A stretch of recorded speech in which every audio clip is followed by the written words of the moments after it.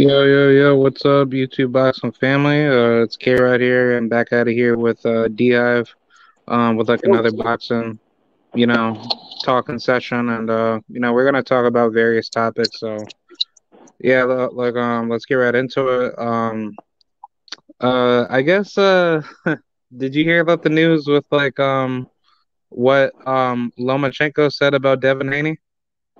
Yeah, he said that Shakur was the easier fight, right? I mean, no, Shakur was the harder fight, right?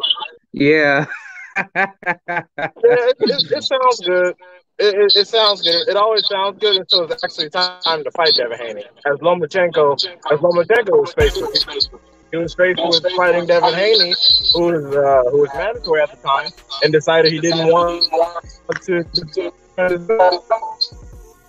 Yeah, and funny how ESPN is really thinking like Lomachenko is still undisputed, and they try to act like he's just gonna come right back into the lightweight mix, and honestly, like I don't know if this is a good idea, but like could it be like right for Devin Haney to say, look, I'll fight Loma, but I'm not gonna fight at 135. I'm gonna fight him at 140, and he could come in at the fight at like a catchweight, for all the belts, and then if Lomachenko beats him, he could be undisputed, and then Devin could just move up to 140, Hell something like yeah, that. that's more than fair. I would definitely drag his ass up to 140 and drown him.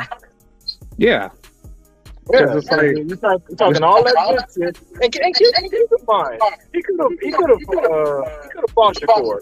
He was talking all that big shit about how he could make 130 if he wanted to. If he really thought that, he could have fought Shakur. But no, he didn't. So I ain't trying to hear that weak shit. Didn't even want to fight Haney.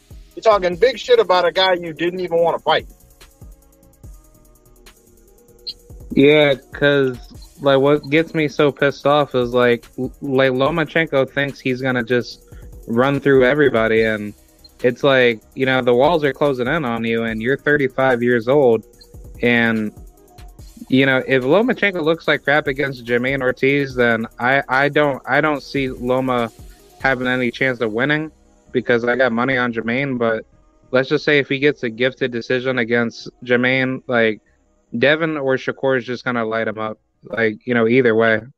I think 'Cause yeah, I think that Lomachenko's gonna win that fight, but I hope he loses, because if Jermaine whips his ass, then Shakur Stevenson should just fight Devin Haney next, and then we're gonna get a lot of questions answered out that fight. yeah. I'm just hoping like Jermaine wins, because like I think he deserves to like be matched up with like all the top competition, and knowing that people don't think he's good, but it's like he's like he's been matched up very tough. Like he's basically going through like the similar route that Devin went through, but like the only difference is just like he doesn't turn down any tough level opposition. And my favorite fight that I've ever watched out of him was the Joseph Adorno fight, and he looked like he was about to get stopped in that fight, but he came right back from up the knockdowns, and he was just like whipping on on Adorno to basically make a comeback to win in the later rounds. And I actually thought he actually edged it out in a split decision. Don't know how the judges gave it like a draw, but I think that fight shows how much dog Jermaine has, because if he didn't have any dog, then I probably wouldn't have thought of him to be that good of a fighter, and he probably would have been stopped already. But if he shows that same version of himself, mixed with the the Jamel Herring performance, I think he has a very high chance of beating Lomachenko, because I don't think Lomachenko is as hungry as he used to be. And on top of that, like I don't know if you've like realized it, but it seems like Lomachenko is not really incentivized of like wanting to fight anymore. I don't know if you see that out of him. No, I don't see that. I think he definitely wants to be back on top. I don't think that he lost his hunger at all. The thing is, though, is that he never wanted to fight Devin Haney, because that's a bad situation. It's a bad style matchup. Because Devin Haney has that unique factor that a lot of other fighters don't have, which is adaptability. once they see a look a few times, they're gonna adapt to it and they're gonna change their strategy. Like that whole shifting bullshit. First of all, Lomachenko ain't even the first person to attack on anger. That's like fucking Mike Tyson. And second of all, anybody that has a long reach and actually knows how to use it whoops that ass. And Devin Haney happens to be that person. So that's why he never wanted to fight him. That's just the reality of the situation. Yeah, I just find it so crazy because it's like, you know, you've now made Devin like a way better fighter, and you know, I don't know if that's like a recipe for disaster for Lomachenko, because doesn't that hurt your career worse if you get beat by a prime version of Devin Haney that comes out to like basically beat you up for 12 rounds versus like you could have had the opportunity to just whip on Devin Haney when he was like a young 20-year-old version of himself, and at least that way, even if Devin lost to Loma, like he actually would have had more credibility of having a win over Devin. And then let's just say if he beat Tio for undisputed that following year, that would have been pretty good because Lomachenko, he was basically one fight like away. He should have just fought Devin, and that was it. That's what a lot of these big dudes don't understand, that you want to get the young guns while they're young, while they're inexperienced, before they fight people that are either similar or better than you. And if you're going to take a risk, then that's what you got to do. And also, let me put this out there. Lomachenko could fight Shakur Stevenson next. Shakur ain't got no fight. He could easily fight Shakur Stevenson next, but he's not. He's fighting fucking Jermaine Ortiz because he's unsure of himself, and he probably loses to both Devin Haney and Shakur, and he wants the fucking paycheck off Devin Haney. Yeah. That's it. Because he could easily be fighting Shakur right now. So all that, oh, he's a warrior, he wants to fight the best, bullshit. Yeah. Man, Lomachenko, like, I wish I was at this fight because I was literally telling, like you know, other people that I know that, you know, that will probably go to the fight out there. And they literally said, like, if he gets exposed one bit by Jermaine, it's basically over. Because, like, the last time that we've ever seen Lomachenko look really bad probably was like the, oh man, like I forgot what fight it was, but I'd probably say like the worst version of Lomachenko probably had to been probably the Teofimo fight, because he didn't look like he was ever prepared in that fight, and he just like fell off after that. And then once he came back to fight Nakatani, like he just basically just didn't look any better. And then leading up to Kome, he was just playing like around, and surprisingly, I just found it surprising why Kome wasn't able to hurt Loma, because he had plenty of opportunities to actually hit him with like some mean heavy shots, but Lomachenko was just like, Kome's not good. Yeah, Kome's not good, just like Nakatani's not good. What the fuck is Nakatani famous for? What is he famous for? Nothing. These dudes accomplish nothing. Yeah, these dudes aren't good. It's that simple. He can't hurt you. Yeah, so basically Lomachenko ain't shit. You know, if he... I'm not going to say he ain't shit, but the people he's been fighting definitely ain't shit.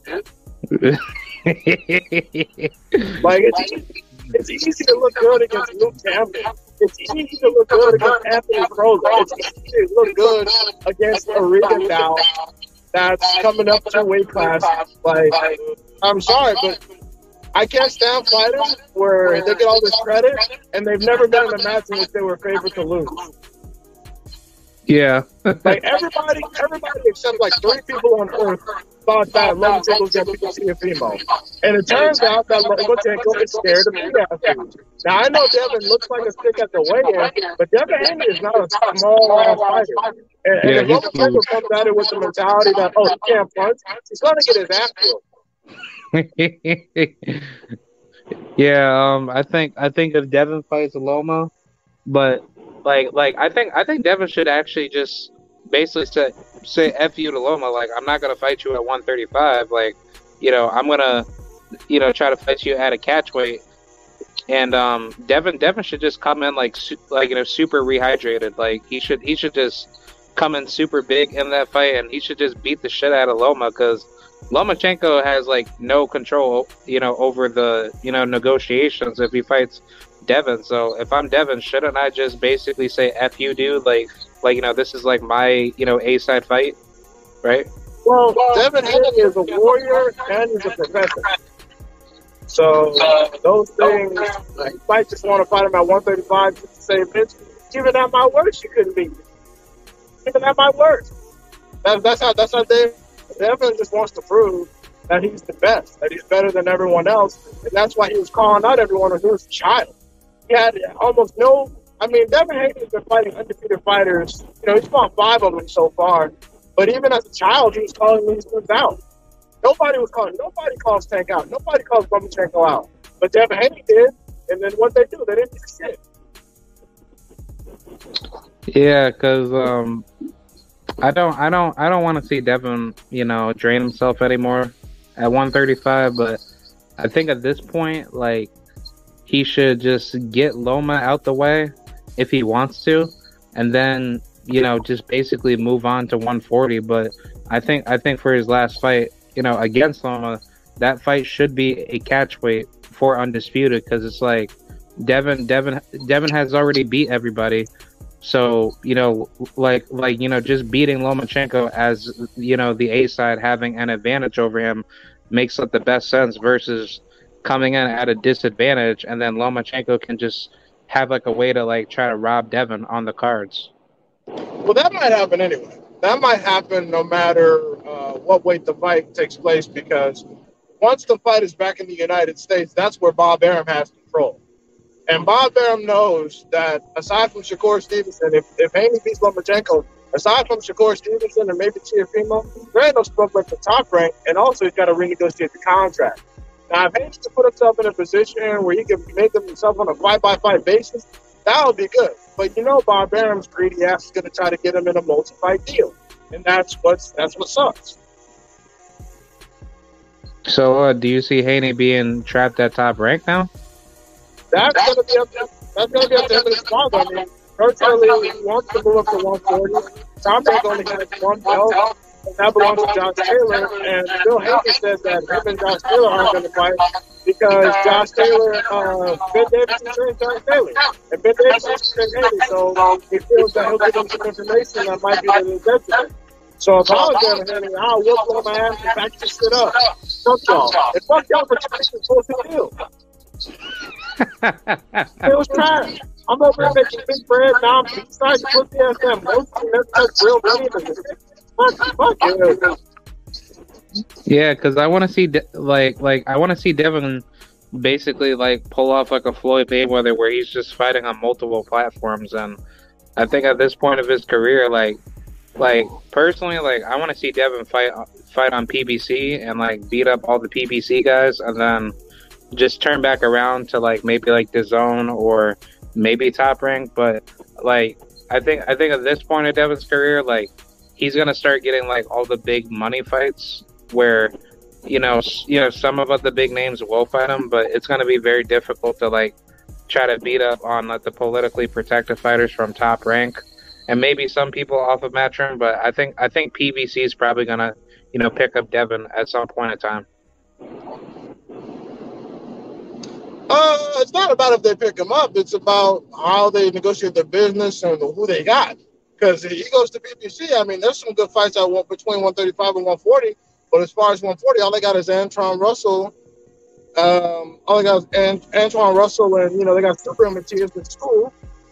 But outside of that, it's kind of thin over there. I mean, I'm not saying there's bad fights, but actually, Alberto Puello's got a title, so he might be able to do that. Yeah, I was gonna add that in, but yeah, like I don't see like what other big fights he could get. I mean, after that, Tank's not gonna fight him. Tank could have fought him at any fucking point. Devin Haney's been a free agent for the majority of his career. Tank, bro, let's see what Tank's on. Yeah, because like after I say after basically like Josh Taylor is out of the division, and once like everybody else gets a title at 140, I think Devin's just gonna go ahead and just make all the big let the big fights where the bigger money is. So I think Devin should just go ahead and go that route and stop waiting up on certain fighters that don't want to fight you to begin with. He doesn't wait on fighters. That's why he fought Linares. That's why he fought Jojo Diaz. That's why he's been fighting the dudes he's been fighting, because he has to stay busy and he has to make money. I mean, he's already got money, but he's a damn fighter. Like, people gotta understand. The only reason why I fought Jojo Diaz, like why he even does the mandatory game, is because no one else fights him. It's the same reason that Jamal Charlo is at where he's at, because nobody else is fighting. What are these two supposed to do? 135 doesn't have a Sean Porter that'll go fight everybody. 135 doesn't have a Deverenchenko that'll go fight everybody. Those dudes wanted to fight because they're fighters and they didn't give a fuck about losses. 135 don't have that. They're a bunch of pussy-ass prima donnas, and then Devin Haney, he's by himself. So nobody want to do no work. Everybody want to get their ass checked.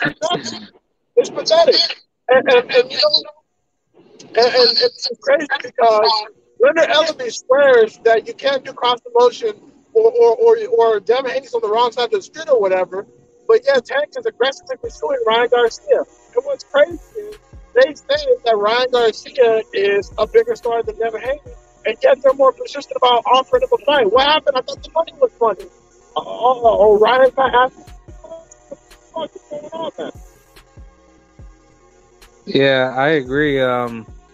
Cause like take a look at that fucking former opponent of Isaac Pitbull Cruz that's fighting this weekend, Jose Romero, right, or Juan Matias, Romero. He fought on PBC against Pitbull, but he's fighting Robesi Ramirez, on short notice. So, cross promotional fights are really not hard to do. It's just that, to me personally, like, I think promoters just don't want to see their fighters get beat up, and the fighters don't want to lose their O. And then once they finally lose, it's not even necessarily about the promoters. A fighter can put his foot down and say, "Look, I'm not fighting anything else until X, Y, Z happens." Why do you think while Mikey Garcia was at Top Rank, he got put on the bench for 2 to 4 years? Because he said, "I'm not fighting another goddamn fight until this gets sorted out." And he didn't fight. That's what happens when a fighter really wants to smoke. That's why Mikey Garcia has the resume that he has, and Terrence Crawford don't have shit. That's why Mikey Garcia actually got a Spence fight instead of talking about one. If he wanted to fight Spence, he made that shit happen. He went against everybody. His brother, his family, Al Heyman, they all don't do it. But he said, "Man, fuck y'all, I'm getting the Spence fight." And guess what? He got the Spence fight. Now, I did it. Now, he got his ass beat, but that's life. So I get tired of people assuming that because the promoter makes a fight, that the fight is going to happen. No. A promoter or any business entity cannot make a fighter sign on the dotted line. The fighter has to want the fight and sign. We've seen that. PPC made a fight for Terrence Crawford, and he decided not to sign. That's on Terrence Crawford. Nobody else. Like, what can we do? What can we do? Yeah, I agree. Because it just makes no sense. Like, there's just too many holes in the equation that doesn't add up. And when you just look at the landscape of any division, like, a lot of these guys are just not being vocal when it comes to the table of just making all the fights happen. But it's take a look at like those journeymen that get fights, like Gabe Rosado, Derek Chisora. All these journeyman fighters are always able to get fights, but when you look at guys like your Dennis Ugas and all those guys, right, that have difficulty of making fights, it's they seem to be put on the shelf more because nobody doesn't want to get beat up by them, right? I mean, we always say, it's commonly said in boxing that easy fights get made. It's true. Easy fights get made. People like Chisora and Gabe Rosado and Deverenchenko at this point, they're not going to have any issue getting fights because they're beatable. They know that they could be a good comeback fight for somebody. They know this. I was like, look at all Munguia's opponents. Them niggas not going to struggle getting any fights. Nobody knows who they are. They're not good. That's why they get the fights that they get. But because the easy fights get made. Easy fights always get made. But when there's a situation in which because a loss, like I said on another show, a loss can set you back not only career-wise, but in the rankings. And you may actually have to end up fighting some people you don't want to fight. For example, look at Lomachenko. Lomachenko never in life wanted to fight Devin Haney. But since he lost, he now has to come see him if he wants to get back on top. And that's why people try not to lose.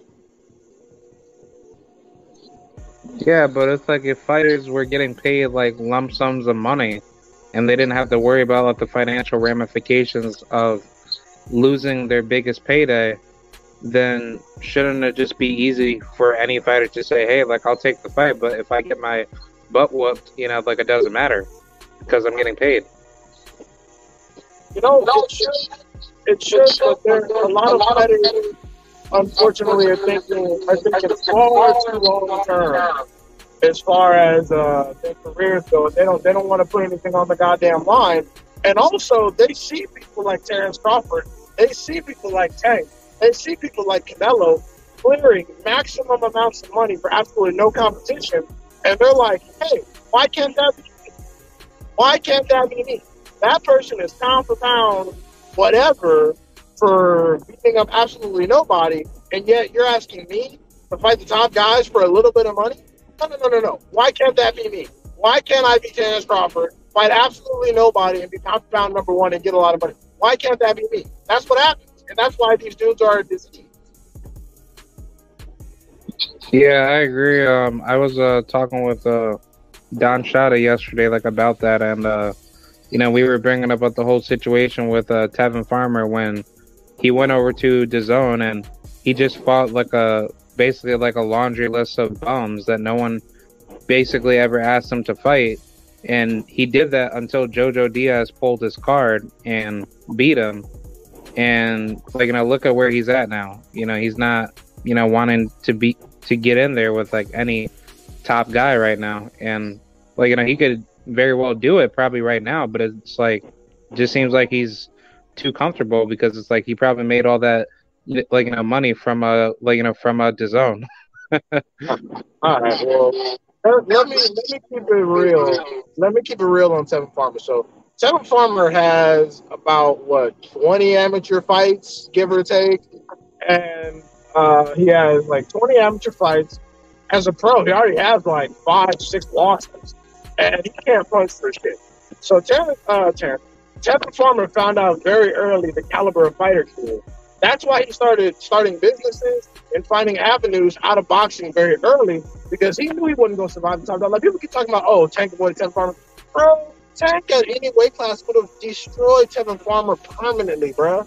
That's why he turned down $2 billion to not fight Tank. Like, people keep talking like, okay, would it have been an interesting fight at the time because Tevin Farmer could move a little bit and it would test Tank's gas tank? Absolutely. But in reality, he got beat up too. Like, you keep talking about Tevin Farmer like he's some damn Pete Whitaker. Like, bro, no, never that dude.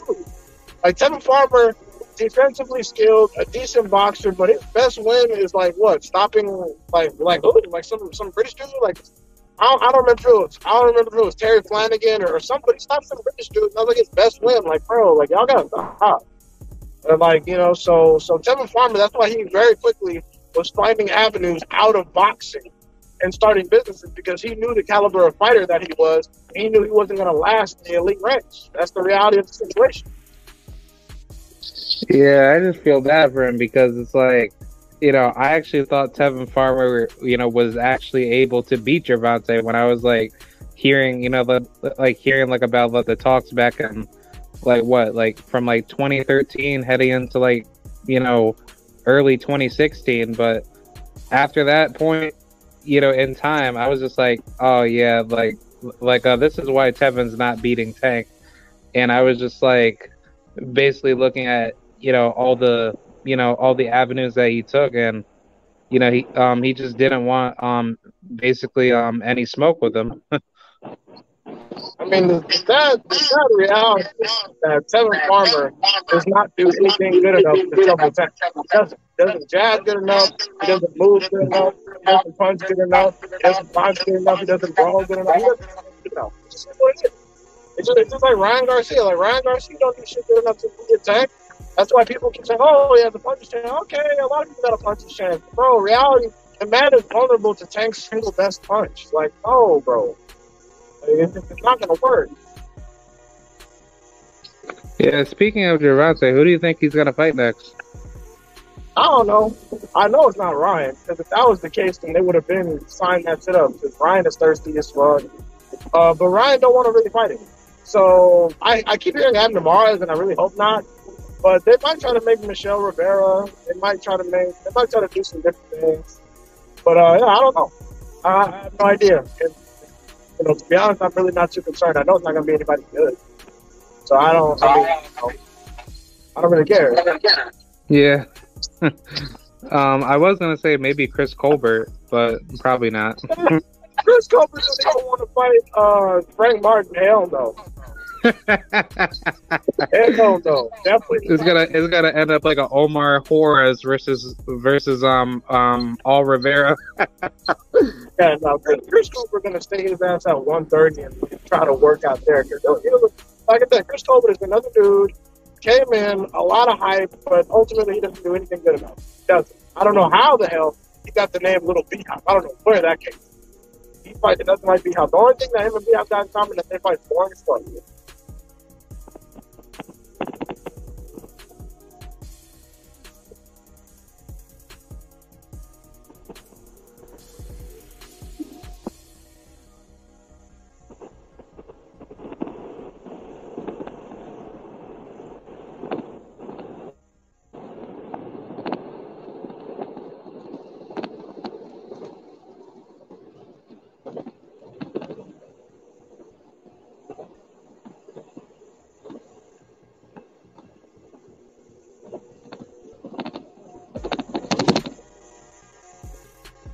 Yeah.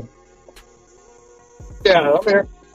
Oh yeah. Basically, I was just saying that. I agree. I think at this point of, a lot of fighters that everyone thought, they were going to be good. They're just, starting to fall off now, and boxing is definitely becoming more unpredictable with a lot of these matchups. But it's kind of like funny because I actually heard Shakur Stevenson say the other day that he wishes that there's like a Super 6 tournament back again for 135. I think that might be like a good idea, but I don't think a lot of guys at 135 want to get beat up. No, I mean Shakur Stevenson, that was some convenient timing, but he's just saying that because he knows that number one, Devin Haney's gonna and number two is because he spends a lot of time around Andre Ward. And what I think he really wants to do is he wants to like win that tournament and then ride that shit as his career accolade and excuse to not fight anybody else. Because there are two people that Shakur Stevenson spends a lot of time around. There's a lot of time around Andre Ward. There's a lot of time around Terrence Crawford. And Andre Ward fought the best competition he could in his day, but Terrence Crawford hasn't, and Andre Ward retired early. So I'm not saying, but I'm just saying. Yeah, I agree. I think like Shakur is like, I don't know. Part of me feels like he's like turning into Terrence Crawford 2.0. No, he's not turning into Terrence Crawford. People are turning him into Terrence Crawford. And because of that, he's going to start acting like Terrence Crawford. Because these dudes, unfortunately, because their father figures are somewhat like sketch, they are going to act the way the fan base dictates. The fan base dictates a lot of their actions, and a lot of people don't readily realize that. Their fan bases tell them how to act. Their fan bases feed them narratives to go off of, and they use them. Yeah, like Terrence Crawford does what he does because his fan base, as tiny as they are, they put no pressure on him to do shit else. They put no pressure on him to fight anybody. Like, look, when Shakur Stevenson was at 130, people were already saying, "Oh, everyone at 135 is going to jump." What? He's at 130. What are you talking about? He's up there. And now that he's already up, people are already saying, "Oh, Devin Haney's going to jump. Watch. he's gonna move to 140. I'm like, bro, Devin Haney been talking about going to 140 before he fought JoJo Diaz. Like, what are y'all talking about? Yeah, you got idiots saying Shakur could beat guys at 147 too. I mean, maybe he can, but we gotta see it. Yeah, I think Shakur will get eaten, like alive at 47. But I'm down for it. Like if he got balls to do it, then go for it. My thing is, we have to see it. Stop saying that Shakur Stevenson is the ultimate badass and his best win is a dude that's never held the belt in his entire life. Like, stop doing that shit. And also, the same people that will say Devin Haney is boring and can't punch will be in love with Shakur Stevenson. How do you figure that? Shakur Stevenson is not some amazing power puncher. He's a dude that just boxes like Devin Haney, bro. Like, shit, at least Devin Haney actually tries to throw some venom and some punches in there. Shakur Stevenson will be content to box the entire time. Like fucking Nakatila. Nakatila had him worried about the power. They talking about, oh, he'll easily outbox Tank. Like, bro, no one's easily beating Tank. Shut up. That was stupid. Talking about, oh, he's not about to easily do shit at the elite level. Man, I just don't want to see Shakur get knocked out. That's like my biggest concern about him, because when Nakatila hurt him, it made me think like Shakur don't got a chin. And even with Conceição, he actually drilled him with some heavy loaded shots, and like it's just making me think Shakur doesn't like to actually go to deep waters when somebody hurts him. But I think obviously credit to BFPD, but he said the other day that if Shakur plans on fighting the way he does, where he's flat-footed, he wants to go toe-to-toe with you, he believes that's going to get him knocked out, especially against like a guy like Gervonta or somebody that's not afraid to punch hard enough to actually push him back and actually force him off of his back foot and be pressured. And like you said about the other day, like Shakur likes to clinch a lot and rely off of the referee to basically save him in certain situations. And I think that's going to basically damage his career, because he's going to think that he's going to give up the benefit of the doubt when he's in, like a very difficult fight. And I don't think that's a smart idea. Like, I think Shakur is going to get exposed in, one of those fights. And, he could very well get himself hurt, because he's just not like he's not really using his actual gifts of like what he's known to be. Like, he's trying to fight like a brawler now versus being like a bona fide pure boxer.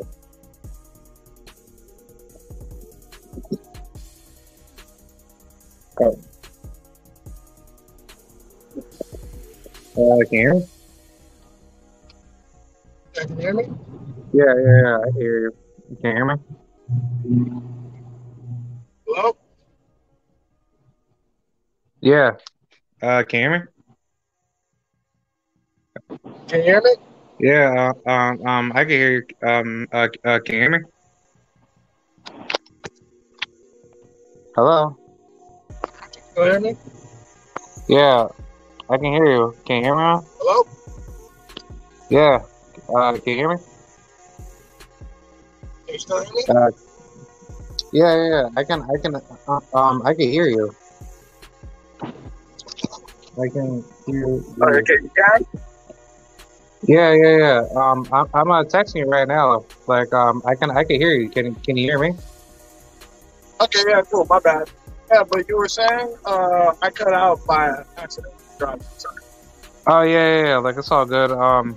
Yeah, I was just saying, like, Shakur Stevenson is like fighting very irresponsibly now in his career, and like you said like the other day, I think you said this in the past, but if he continues to like fight irresponsibly to try to rely off of the referee to basically save him in certain situations when he clinches a lot, that's going to be like a recipe for disaster for him, to get knocked out, in the future. I don't think it's going to be a recipe for disaster per se. I just think that when he's doing that, other fighters that have some goddamn sense are going to, like, for example, Tank is Like, people talk about Shakur or whatever. Like, bro, Tank is a mean dude. And Tank is a mean dude. And the thing is, when you put him or Devin Haney in a position where they might fuck around and lose, they're going to do whatever it takes to make sure that doesn't happen. And when Shakur gets uncomfortable, he cries for the ref. He tries like he holds and does bullshit. Like, Devin Haney is better in the clinch than Shakur Stevenson. And Tank doesn't need to clinch. If you try to clinch Tank, he's going to hit you in the goddamn liver. He's going to be like, get off. Like the moment, because the thing is, Shakur has short arms. Tank has short arms. Devin Haney will keep Shakur on the outside for the most part and try to counter him and be a big man. He'll be a big man and throw the overhand right and uppercuts like he always does to smaller opponents. Tank, bro, like, all Tank needs is one shot. And dudes gotta stop thinking that, oh, Shakur, dude, his boxing skills don't translate to a chin, bro. His boxing skills don't translate to a vest over his liver, bro. If he tries to punch Tank is gonna punch. And it's gonna be bad, and we're gonna see what he's really made of. And like you were saying with the referee, if Tank does something that he thinks is illegal, and he looks to the referee, and the referee doesn't say shit, and the time he's communicating with the referee, Tank will close the distance and hit him. People think that, I don't know what it is, because Tank doesn't move because he hasn't fought anybody. But Tank is fast. Tank is very fast. Tank is faster than Shakur on the feet and on the hand. Shakur has a very high ring IQ and is fast enough. But the reality is, like, I know Tank can't fight nobody, but, like, he knows Shakur, bro. And honestly, Tank has a better resume than Shakur still. So I can't stand these dudes coming out of nowhere. Oh my God, Shakur destroys everyone. He's the closest thing to Mayweather. Based off of what? Based off of what? Do you think Mayweather would be going 12 rounds between 126 and 130? Mayweather will cook his entire resume, bro. Man. I was actually talking with, like, man, who was that one fighter that I think I was talking with Zarina back in the past, but she's a female fighter that's part of Rolando's camp, Right. Romero's camp. I think she trains with Coach Bullet, but she has like her own stable of people that she trains with. But she was telling me at the Mayweather gym, they have like the doghouse rules, right, for sparring, and a lot of those guys be like trying to impress Floyd Mayweather, so they could try to get their fighters signed or try to get like part of the Mayweather crew. But what ends up happening is that they basically beat each other up to the point where they basically end up hurting one another, where their careers get damaged, and they're just not really like the same person anymore. And I think it's starting to become like a trend now where a lot of people think like these fighters can like emulate Mayweather, but it's like they're not willing to like actually be confident whenever big fights happen. And I just find it insane because a lot of what the Mayweather promoted fighters or just hype jobs per se, like they've never delivered any of the Mayweather like protege accolades to ever be close to him. I mean, as far as doghouse shit is concerned, like, that's number one. That's Mayweather just like entertaining himself with other fighters. In addition to maybe something like whenever someone has a beef, they settle it with doghouse rules. That's what that is. If people want to take that shit to their gyms and use that, that's their prerogative. But yeah, generally speaking, that's not a good fucking idea. Because, the brain is not meant to be hit. So if you can minimize that over a career, then that's the best thing possible. And sometimes injuries happen in sparring.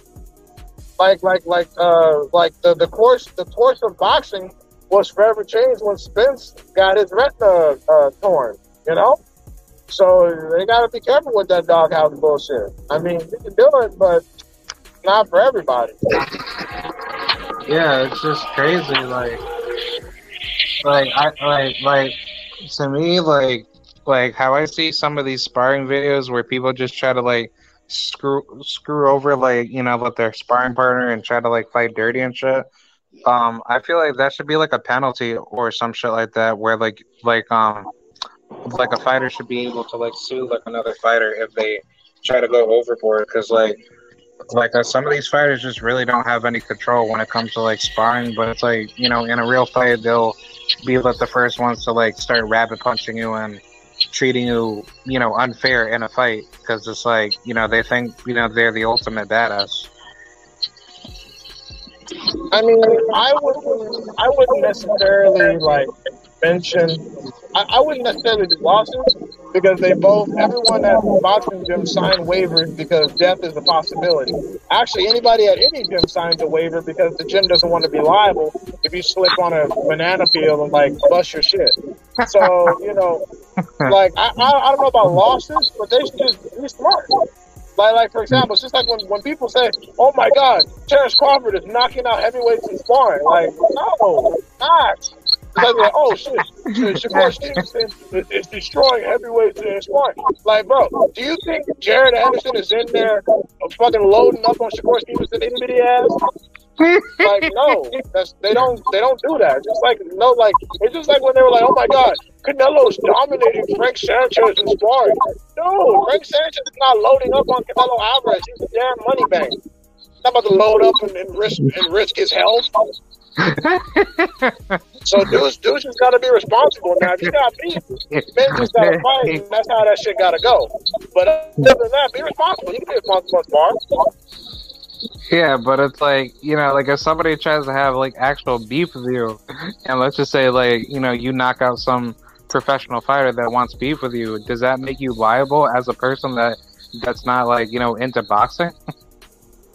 No, it doesn't make you liable. That person's fucked up. That person is responsible. That person is responsible for their career, and if they get knocked out by a civilian and look stupid, that's on them. Like nobody told you that. Like if you agree to spar Charlie Zelenoff and he gets off a lucky uppercut and lights your shit up, you look dumb. That's on you. No one told you to spar Charlie Zelenoff. Like nobody told you to do that. Oh man. Yeah, because I've seen some of those like weird ass people that try to fight professional fighters, and then some of them end up being very successful, but most of the time they get knocked the fuck out. Yeah, and like if you're like a 40-year-old like Hank Lundy or some shit, and you're sparring some kid with only a little bit of boxing experience and you get knocked out, that's not an accomplishment. You're 40.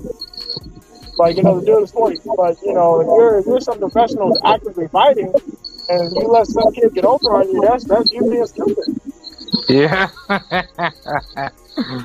Oh, man. Yeah, I was going to switch topics, and I was going to also talk about some of the other fight cards with Jojo Diaz versus Zepeda. Who do you got in that? I got Zepeda by decision. Wow. Yeah, I mean, it is Zepeda's fight to lose. I mean, Jojo Diaz has more experience, but Jojo Diaz can be outthrown. And for some reason, they're the southpaws. Like they kind of remind me of Janelle Harris. At least Jojo Diaz does. He suffers with beating other southpaws. He suffers. Like he got a draw against Ramatov. Yeah, that's true. He doesn't look comfortable. He looks like whenever someone outthinks him from a southpaw school of boxing, he gets really hesitant, and he looks really defeated coming into the fights. That's just how he does things, unfortunately. I mean, don't get me wrong, he does a lot of good strong punches on the inside. He goes to the body very well. He has, you know, decent uppercuts. But he's fought the better opposition. So it looks like Zepeda has the power advantage, but I think they're probably about even because Zepeda's not that good. I mean, Rene Alvarado was getting in his ass the last fight. He had him walking on the rope. Man, Zepeda was getting his ass beat up. Yeah, so I'm not. I only say Zepeda by decision because of how I've seen Jojo Diaz fight southpaws.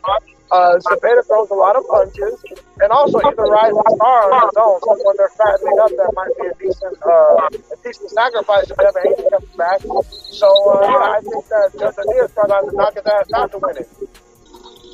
Yeah, I think Jojo Diaz's career is basically done. If he loses to a Zepeda, in my opinion, but I mean, I'm not against of him facing all the other lightweights, but I mean, if you're Jojo Diaz, like, who would be your valuable win at lightweight if you had like a chance to be able to beat them? Well, that's up to Jojo Diaz. I don't think he'd be done because he's only got 3 losses. I mean, he's only got 2 losses, and he's never had a national. Like, he's never, like, he's like Danny Garcia and Sean Paul. Like, he's never had a national. Yeah, I agree. Like, well, yeah. So I don't think that his career will be over. I think he just got to train harder, develop some new techniques, and he needs to change as a fighter. He was fighting the same way his whole career, and he loses when he steps up too far. He needs to make some alterations. He needs to pick his shots. His punches need to be more accurate, and his pressure's got to be smart pressure. It's like the reason why he gets 20 rounds on Devin Haney is because he was fighting like the Figueroa brothers. He held him with one hand and hit him with the other, and wonder why he only landed half his punches. Because you're punching with one fucking hand. What you expect? Yo, Devin was getting frustrated at that fight. He was about to like fight dirty against JoJo, and I was like, Devin, just like throw some low blows on him, dude. Well, that's what JoJo Diaz said to him. JoJo Diaz was like, "You better pray that we have a good referee because I'm gonna get dirty on you." And JoJo Diaz, that's the only way you can win the fight. Yeah, I remember at one point in time, when I used Twitter for like the first time, right? And I basically said to Jojo Diaz, like, on Twitter, like, I was being stupid at the time. I think I was at, in my last year of high school, senior year, and I basically asked him, why do you fight dirty sometimes, in your fights? And, Jojo was telling me, like, I get frustrated whenever people piss me off, in certain fights. And I was like, really? So that means that, you just admitted being like a dirty fighter. But yeah, Jojo has like no class when he starts fighting dirty. Like, even in the fights where he was getting his butt whooped to like Gary Russell, he tried being dirty to Gary, and Gary was dog walking him the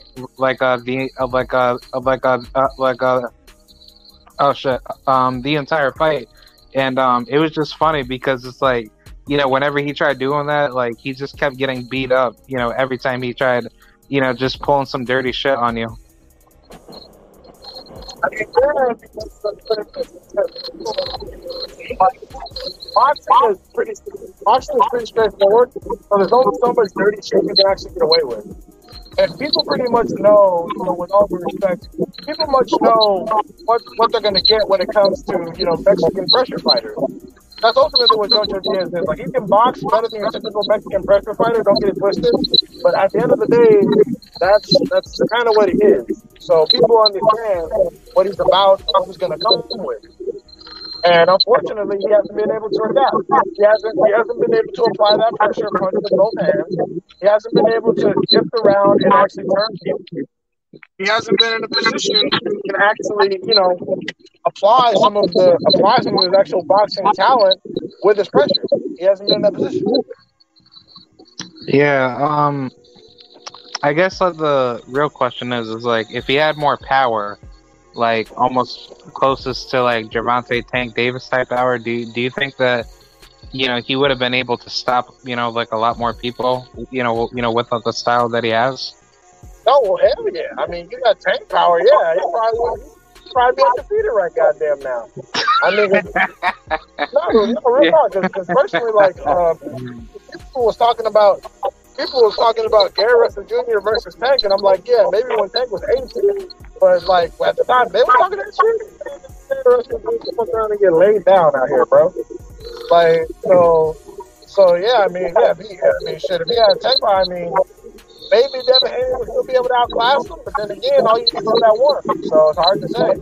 But yeah, I think he definitely would have beat Gary Russell Jr. Yeah. I was also gonna say, why not have Gary Russell fight Jojo Diaz after this fight? Because Gary Russell probably don't want none. Gary Russell not only is in the process of training his stable, but much like Terrence Crawford, he's a notoriously difficult person to deal with. And also, he's been known to turn down smoke too. Like I heard, he turned down like $1 million to go across the pond and fight Josh Warrington. He got a contract from he didn't want. I'm like, bro, what the fuck? Like, dude, like you want all this money to fight the elites and you haven't put in any work. Like you can pay what you weigh. That's what's going on with Butler right now. Butler don't have no damn opponent because he wants $10 million to do his job. And I'm like, oh man, the top guys do not want to fight you because you're an asshole. We're not about to pay you $10 million with your drawing power to fight upper. You gotta put in the work, bro. And that's what I'm saying. Like y'all gotta appreciate fighters. Y'all gotta appreciate fighters like Sean Porter, like Deverenchenko, like Wilder, like Haney while they're here because these dudes want to fight everybody. They don't care about how much bread. Like the thing is, when you fight the people you're supposed to and you get the wins, the money will win. If you're not confident that you're gonna win, get the fuck out of boxing, bro. Yeah. Because you're taking up space. Yeah, because it's like Gary Russell could have easily turned it.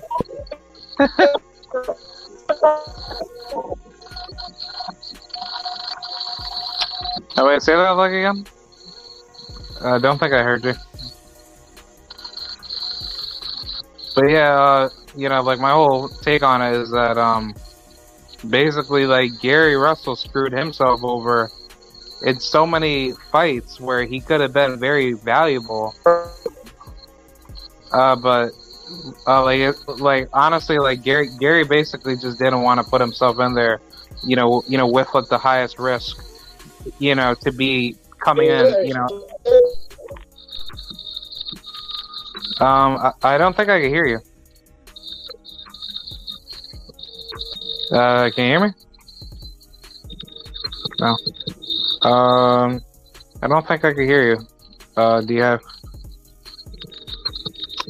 Hold on. Try coming out and coming back in if you can. But I'll just finish up like my point.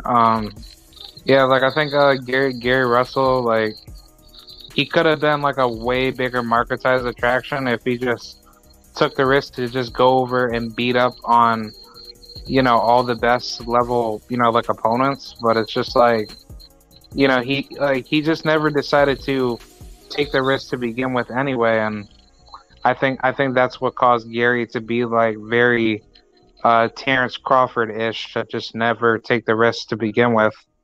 But that's his biggest issue. He just doesn't want to be that type of risky level fighter to try to go after the big opportunities to be successful as a fighter. But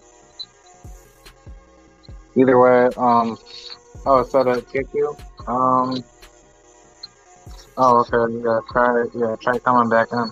Try coming back in. I didn't get it.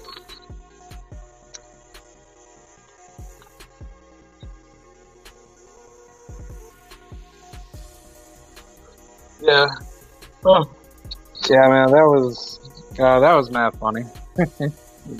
Yeah, like I always like, just have those type of conversations, just crapping on fighters that are just blowing like their opportunities to be great. But yeah, man, Gary Russell, he's definitely like the type of fighter where he's just not doing anything good.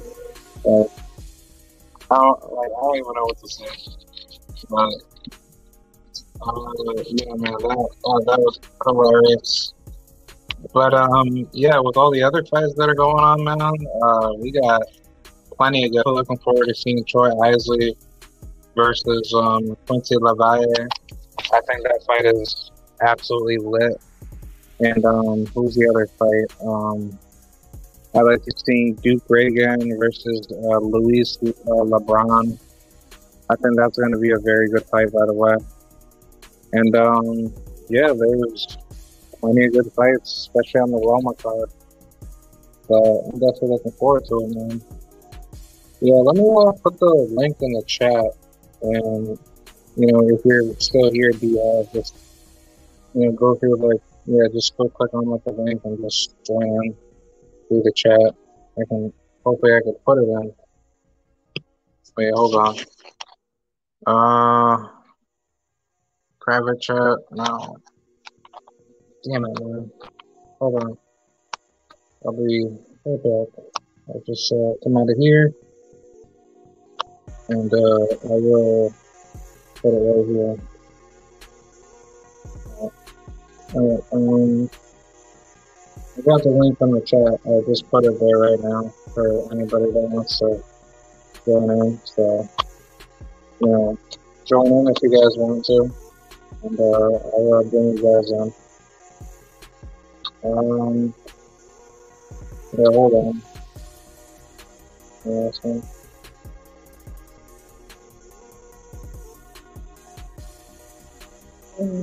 Hold on.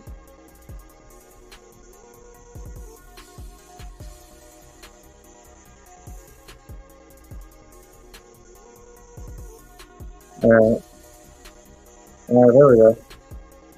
Yeah, can you hear me? Yeah, I'm back. Alright. Yeah, but what were you saying about Gary Russell?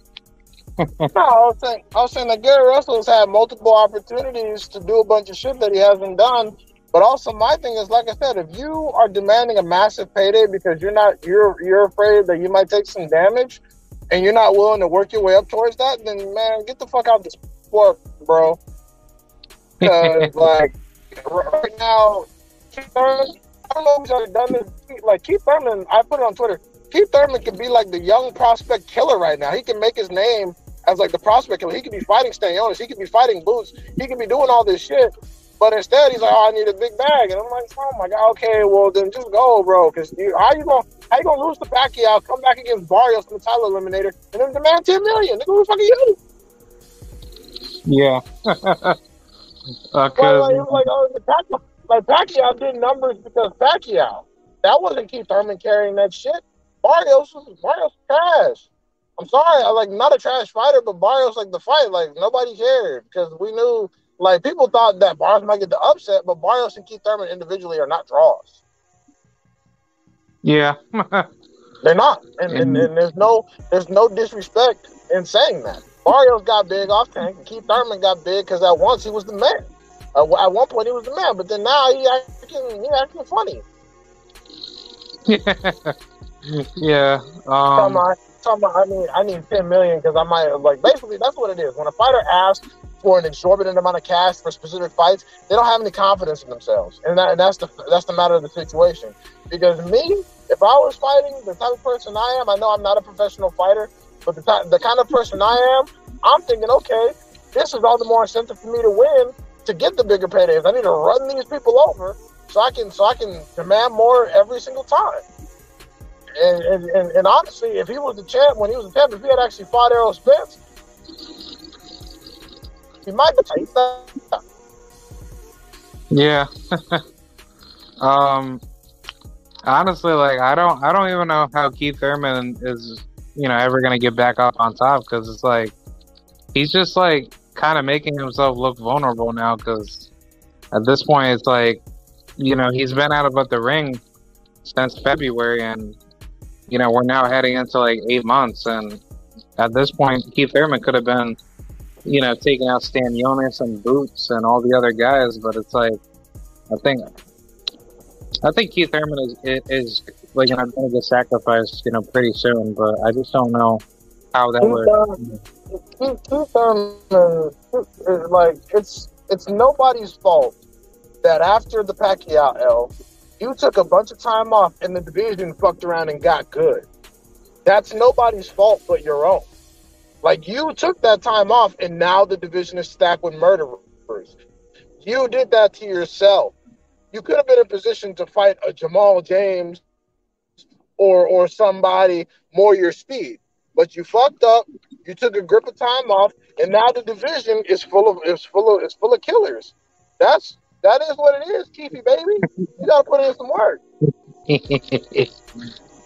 Yeah, but at what point does Keith Thurman lose again? Like that's what I'm trying to figure out. If we fight any of the top five, his ass is grass. Terrence Crawford will whoop that ass. Errol Spence Jr. will whoop that ass. Boots definitely whooped that ass. His best chance is against Daniel. He probably don't want to fight him, but I think Daniel probably beat his ass. To be quite honest, his teeth is weak to the body. And everybody know that. If Stanionis clipped that liver one time, double. Because Stanionis punch hard. Yeah, Stanionis could very well be like one of the biggest, upset alerts to beat Keith Thurman. But now that I'm thinking about it, didn't I just hear that Errol Spence tried to, for what? No, go ahead. Yeah, like I heard that Errol Spence is trying to, he's trying to get the WBC franchise title to basically, not have Keith Thurman fight him, right? I haven't heard that, but that makes a lot of sense because he said he wasn't fighting Keith because Keith was acting like a bitch while he was champion. So that makes a lot of sense. I don't know, they got three mandatories that are two other mandatories that are about to be mandated. I don't know why the WBC can't even calm the fuck down. IBF hasn't had a mandatory on Spence since Ocampo, and the WBO is trying to consolidate. So the WBC needs to sit their greedy ass down somewhere. Through them on always trying to come up on some shit. Yeah. Because it's like, I think what's going to end up happening in the welterweight division is that Errol Spence is going to move up. Virgil Ortiz is probably going to end up fighting. Honestly, that's going to be very interesting. I don't know who Virgil's going to fight unless he fights Keith Thurman for the vacant belt for the WBC, but I don't think that's going to happen. And on top of that, couldn't Stanionis fight Ugas for the WBA, right? I'm not too sure, but that might be a possible fight. And then after that, I think Jaron Ennis, he'll probably end up fighting for the vacant IBF belt. And then the WBO, obviously Crawford, but yeah, I think 147 is going to look a lot better once Errol Spence, ends up, leaving. Even though that Crawford ducked him, but. Can you hear me?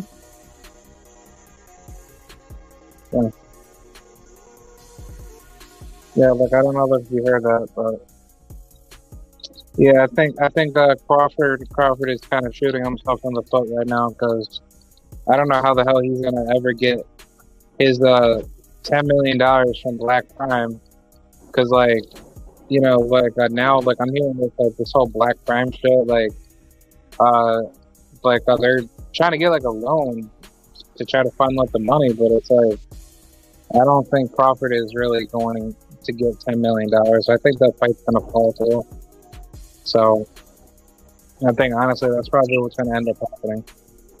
But I don't think it's a loan. I think someone is investing on the premise that they may get their money back through revenue generation, which I don't think is going to happen. Yeah, because if Crawford breaks even with Venetian, then does that fulfill the contractual liability for Black Prime?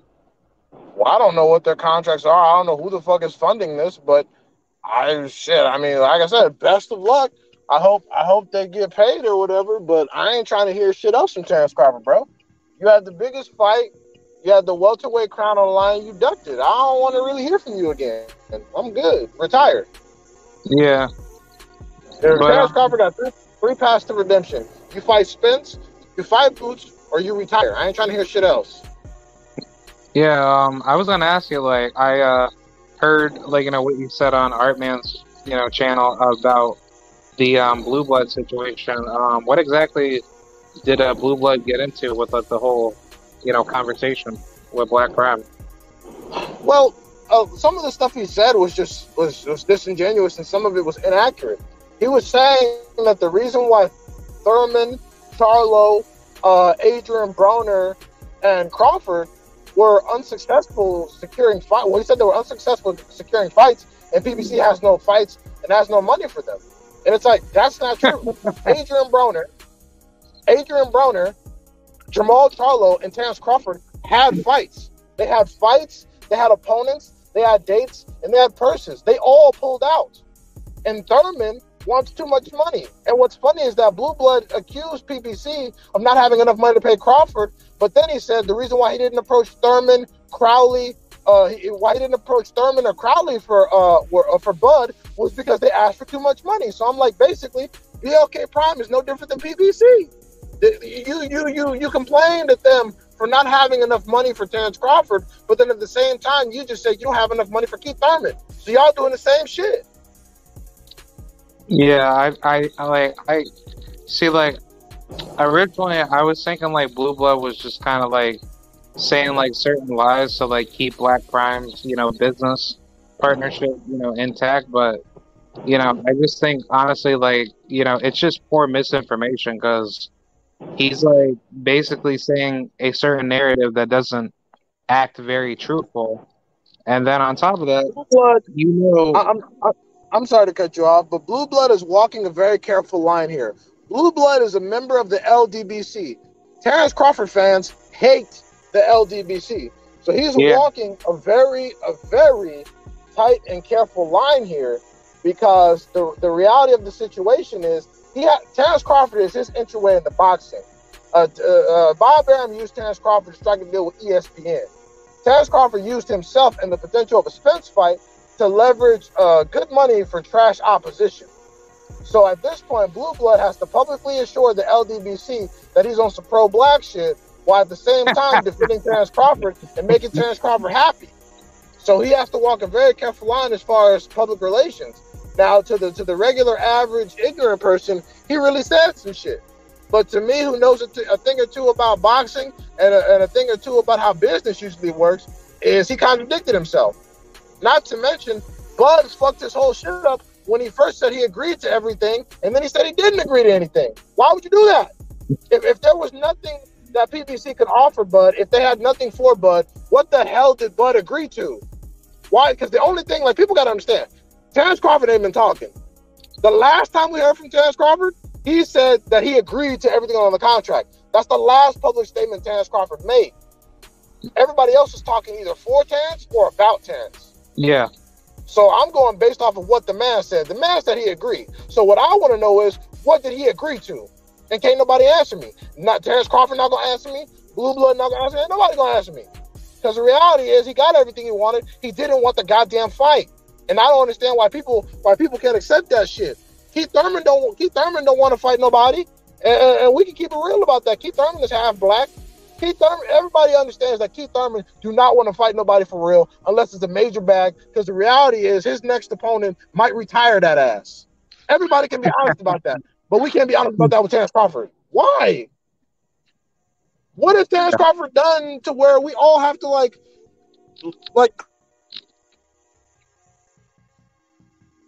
second?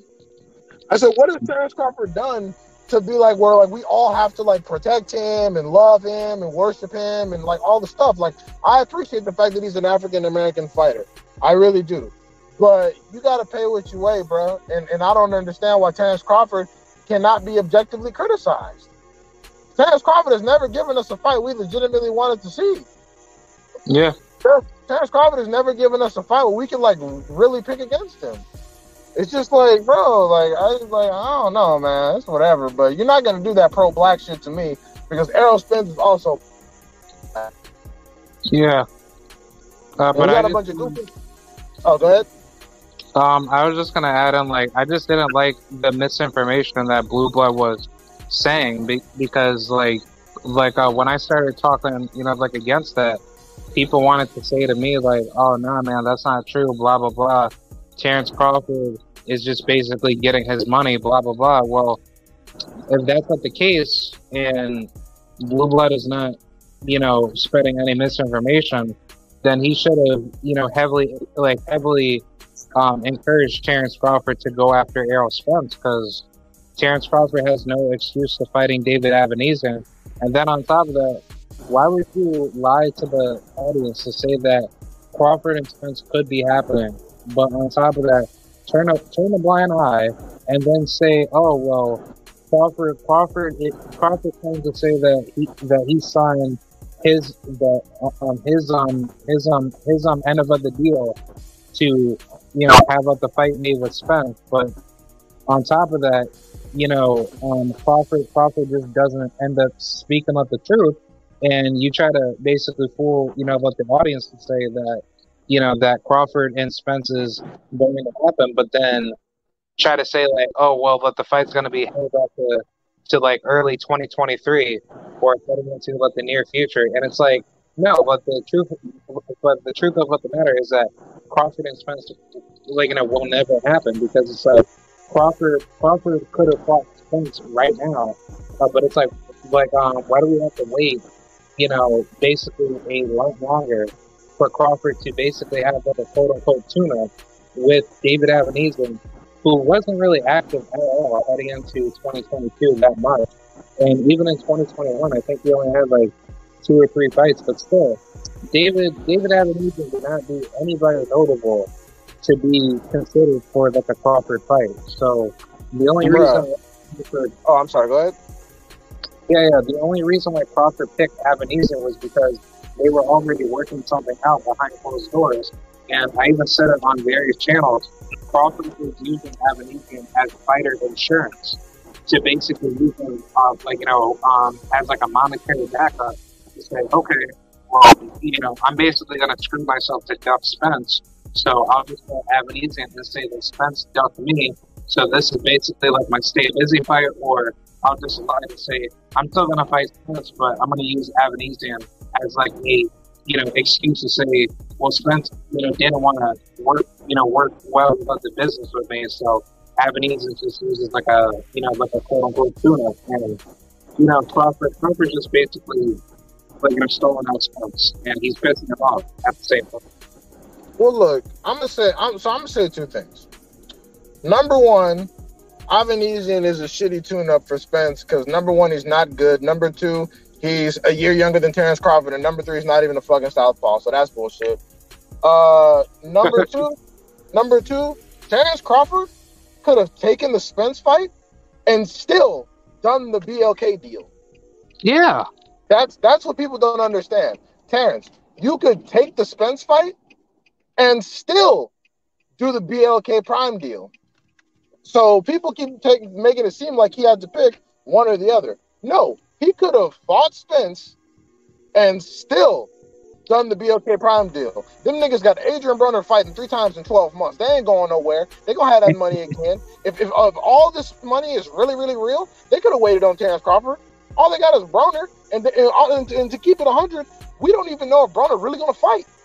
Broner pulled out of his last fight talking about mental health issues, which I now think might have been something else.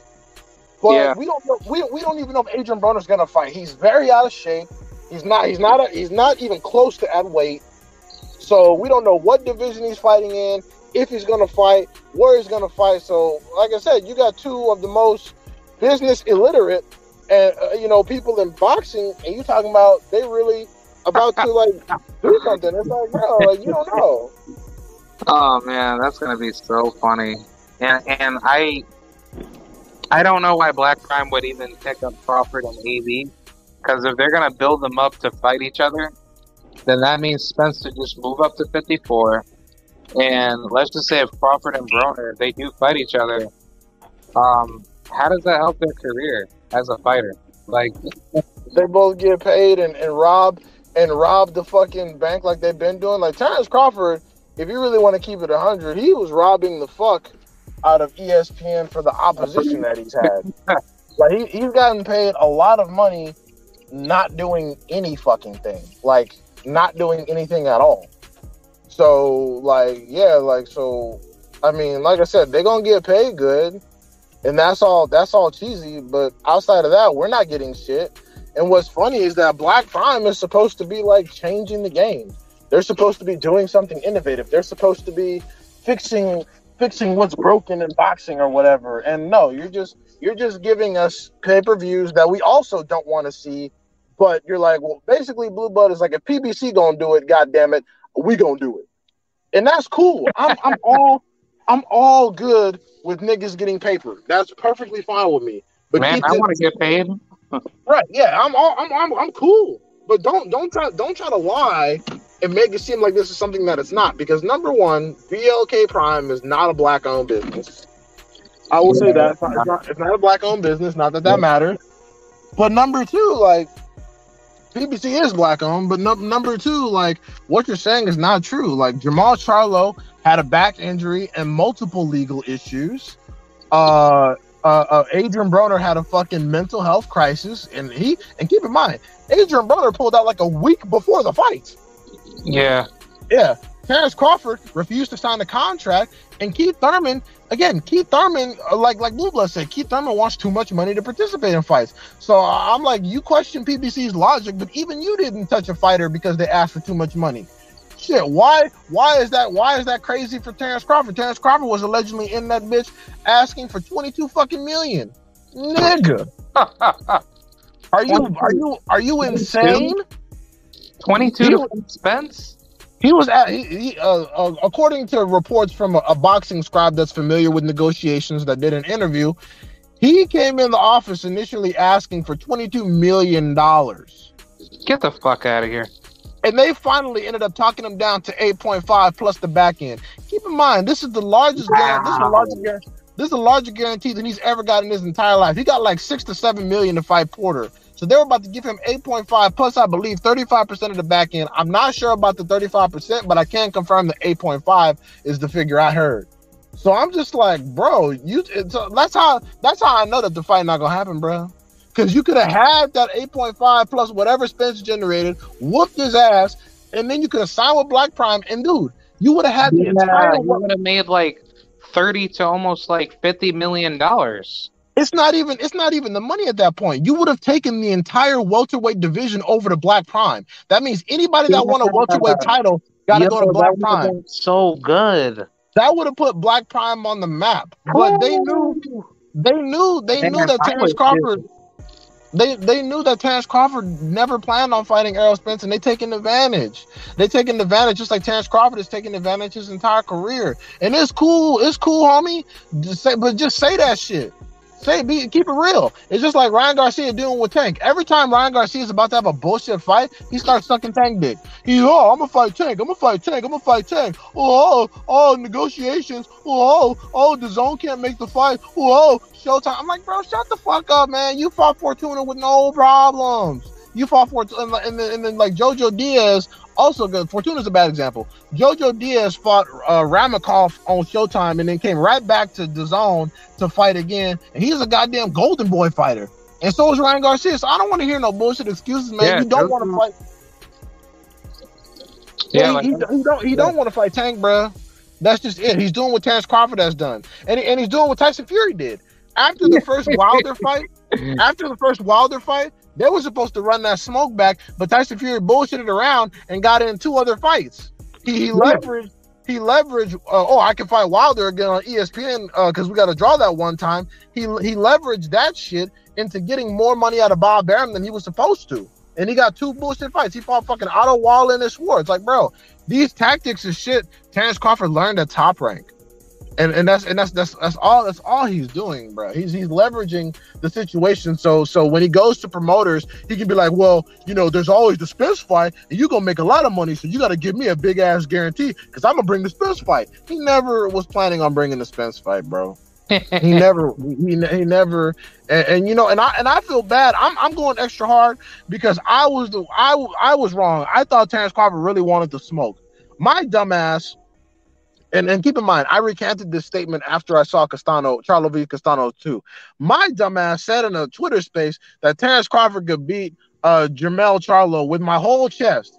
Now, I said this at one point because I really believed in Terrence Crawford. But after Castano 2, I changed my mind on that. But now, nah, man. But now, like even Terrence Crawford doesn't think he beats Errol Spence.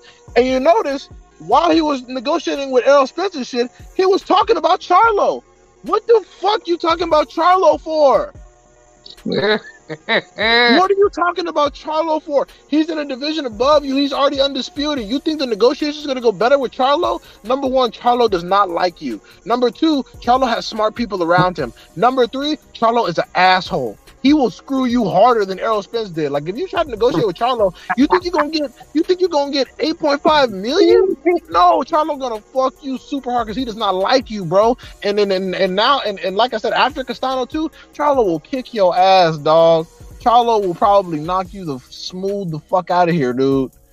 Because you're gonna try to get in there and bang with Charlo. Your shots might get him off balance, but they're not gonna hurt him. They're not gonna wobble him, and he gonna bang right back, and he gonna see, bro. He'll smoke your ass, dog. Like, man. Yeah, he's gonna beat the living crap out of him. And the thing is, Bud knows that, because the fact that you're not willing to fight Spence tells me you don't want to fuck with Charlo. I mean, personally, I think Spence is probably the better fighter, because even Charlo don't want to fuck with Spence. Spence was like, oh yeah, after I moved to 154, I can fight Charlo. Charlo talking that we friends bullshit. I'm like, nah, I know what that means. That means somebody was over there getting bullied in sparring. Anytime somebody start talking that friendship shit, that means somebody getting bullied. That means somebody was getting their ass whooped in sparring. That's all that means. Yeah. Yeah, that's all it means. Yeah, like I want to see Charlo just move up to 50 to 160, and then I don't know what Jamal's gonna do, but I think Jamal should just go up to 68 and let Spence get undisputed at a 154, because 154 is gonna be like wide open, like. Nah, I think because Big Charlo got some business to handle. Big Charlo, he should try to clip Adames. He should try to get Selecki, Adames, and Triple G, and then be out, as long as he can make the weight comfortably. I think Big Charlo, what he should do is, because Errol Spence, if you let all the belts go, Errol Spence it's gonna take years to get undisputed at 154 again. So I think what he should do, I think what Errol Spence should do, Errol Spence should go to 154, make Danny Garcia 2, knock him the fuck out. And then Charlo, once Charlo get finished with Timothy, make that fight. Don't be a bitch, Charlo. Help your brother get some bread. Y'all both make a gang of money. And then if you fucking lose, then Spence can be undisputed, and then you can move up in weight. It's fine. And then if you win, you beat Errol Spence, and Errol Spence, fucking Errol Spence will fight somebody else. He'll fight Keith Thurman at 154. He'll fight, I don't know, maybe fucking Terrence Crawford will grow a sack after seeing Errol Spence lose once and maybe fight him and then get beat up. So, it just depends. But yeah, that's a good fight. They need to go ahead and get that money while it's hot. Shit, I would do it. And not to mention, Jermell Charlo already has a loss. Like, I understand it was like a bullshit loss. Don't get me wrong. Like, you arguably won, but you already have a loss. And the good thing is, like, if the middleweight division is weak as fuck, so if people see Charlo get beat up, they're going to be less inclined to duck him, and he's going to whoop a lot of ass he wouldn't have got to whoop. That's why people are scared of Jamal Charlo, because they've never seen him lose. Like, they've seen him look vulnerable, but they've never seen him lose. And you notice, even though like the Montiel fight was whatever, nobody at middleweight is calling out Charlo. Nobody at middleweight is like, oh yeah, I want the Charlo fight. Like, nobody is saying that shit. Yeah, so people don't want it. Yeah, so despite casuals talking that shit, real boxing people know what Jamal Charlo is. So they know it's not sweet. They know it's not a game. Benavidez is talking that shit because he always fights people that come up from 154. Like, his last 3 fights are niggas that came up 2 divisions. Like, fight somebody your size, nigga. Like, he didn't even want to fight Andrade. Fucking Sampson gets on the internet talking about, oh yeah, we'll fight Canelo for no matter what the money is, but we need $7 million for Andrade. What? From little ass middleweight Andrade, you got a guy over there that's supposed to be fighting at cruiserweight, and you need $7 million for Andrade, bro. Man, get that bullshit out of here. Did you see that Blue Blood video where I believe he was talking to Sampson, right? He looks like that, white looking dude, right? But he was saying that David Morrell could potentially be facing David Benavidez in May, right?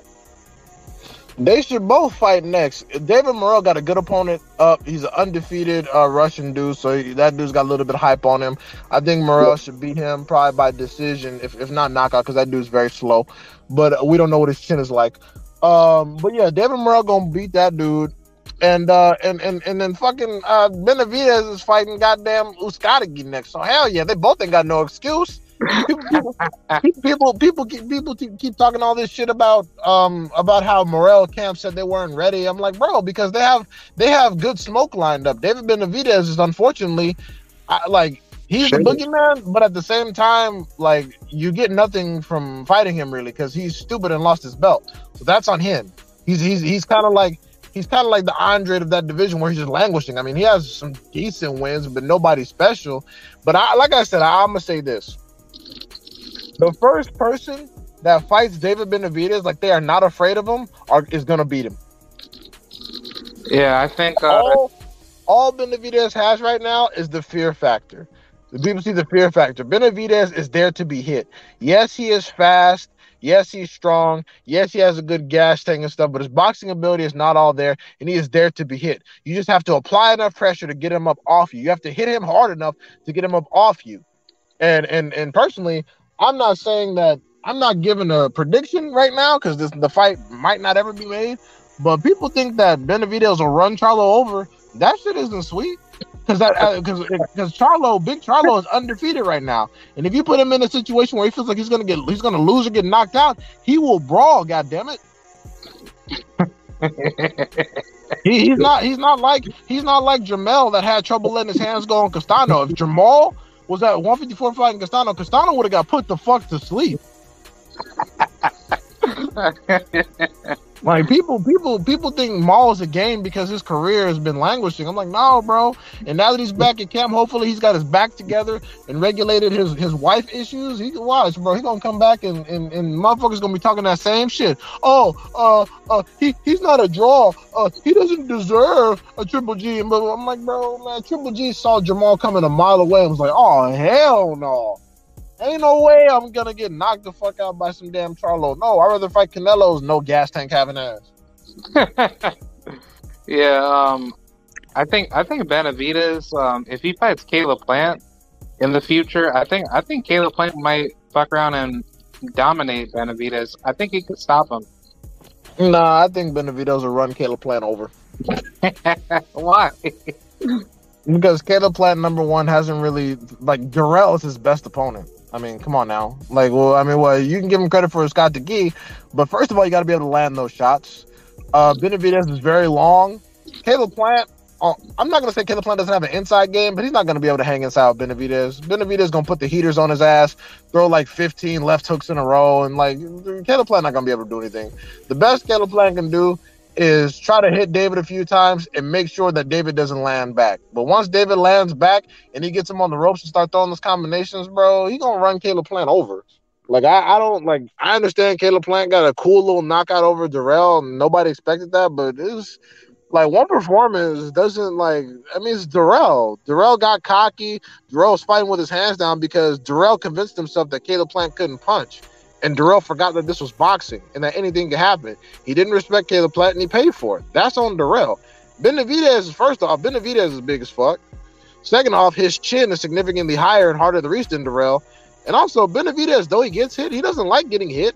He doesn't take it easily. He's not like his dumbass brother who like enjoys walking into punches. No, he puts his hands up, he pivots, he pushes back, and he jabs. So no, I think Benavidez will run Caleb Plant the fuck over. And it's going to be funny because I didn't hear Caleb Plant say he wanted Benavidez next. He didn't call him out and say, after who's got the key, let me get some. He didn't say none of that shit. He was talking about my wife and my baby and blah, blah, blah. I'm like, yeah, get your pussy ass on, bro. Yeah. But I know that Benavidez fucked up, lost his belt because he's unprofessional. I understand that. But if you really wanted some smoke, y'all you could wait till after he's finished with his Gatsuki and come get some. Or Caleb Plant could be talking about Charlo. He could be talking about Morrell. He could be talking about fucking Danny Jacobs. He could be talking about somebody. He ain't talking about shit. He's talking about, we'll see. I'll fight anybody. I'm like, yeah, y'all always say that until motherfuckers become available. Like at one point, Lomachenko was like, "I'll fight anybody anywhere." Then Devin Haney came up. He said, "Oh shit." Yeah, do you see what this guy said? Yeah, I agree. David Benavidez said he wanted Caleb day one. I agree that, and he should get it. I'm saying Caleb is the one that probably don't want it at this point, because we've seen Caleb get knocked smooth unconscious, whereas Benavidez is we've only seen him get knocked down. So I'm agreeing with you, dude. I'm saying Caleb probably doesn't want it. Yeah. So because I didn't hear that energy. Fucking Benavidez is crazy. He called everybody from 160 to 168 some bitches, and ain't nobody giving this man no heat. Man, somebody gotta beat his ass for that, because y'all look terrible. Charlo, Plant, Morrell, Canelo, all y'all look like trash. If David Benavidez can freely label all y'all some bitches, and then y'all not want to beat him up, that's terrible. That's absolutely terrible. Yeah, I think Benavidez is like Tommy Hearns, but like the Mexican version, where like nobody don't want to fight him until like people actually press him. But I think Benavidez, he's an old school guy. He's trying to fight the best opposition as best as he can, but he's not rushing it. He's taking one fight at a time, and honestly, I think Benavidez, like, if he gets like another trainer, that's better than his father, I think he could turn into like a bona fide boxer puncher. Because when I saw him box against David Lemieux, he looked absolutely ferociously dangerous. And even though Lemieux's not a actual super middleweight, but that fight showed me that when you have somebody that tries to move away from you in a ring, that's trying to move more rather than brawl with you. David made like a quick adjustment to break him down easily, and if he continues to work on boxer puncher like abilities more, then I think David Benavidez can turn into like a really savage fighter. Well, also you got to take into account Lemieux's not good. Yeah, Lemieux has never in life been good. Yeah. Like how many dudes are we gonna certify for whooping David Lemieux's ass? Like Lemieux's never been good. He wasn't good at 154. He wasn't good at 160, and he's not good now. That's why the nigga retired. Like David Lemieux's not good. So I'm not gonna say all that. I'm definitely not gonna compare fucking Benavidez to no damn Hearns. That's for sure.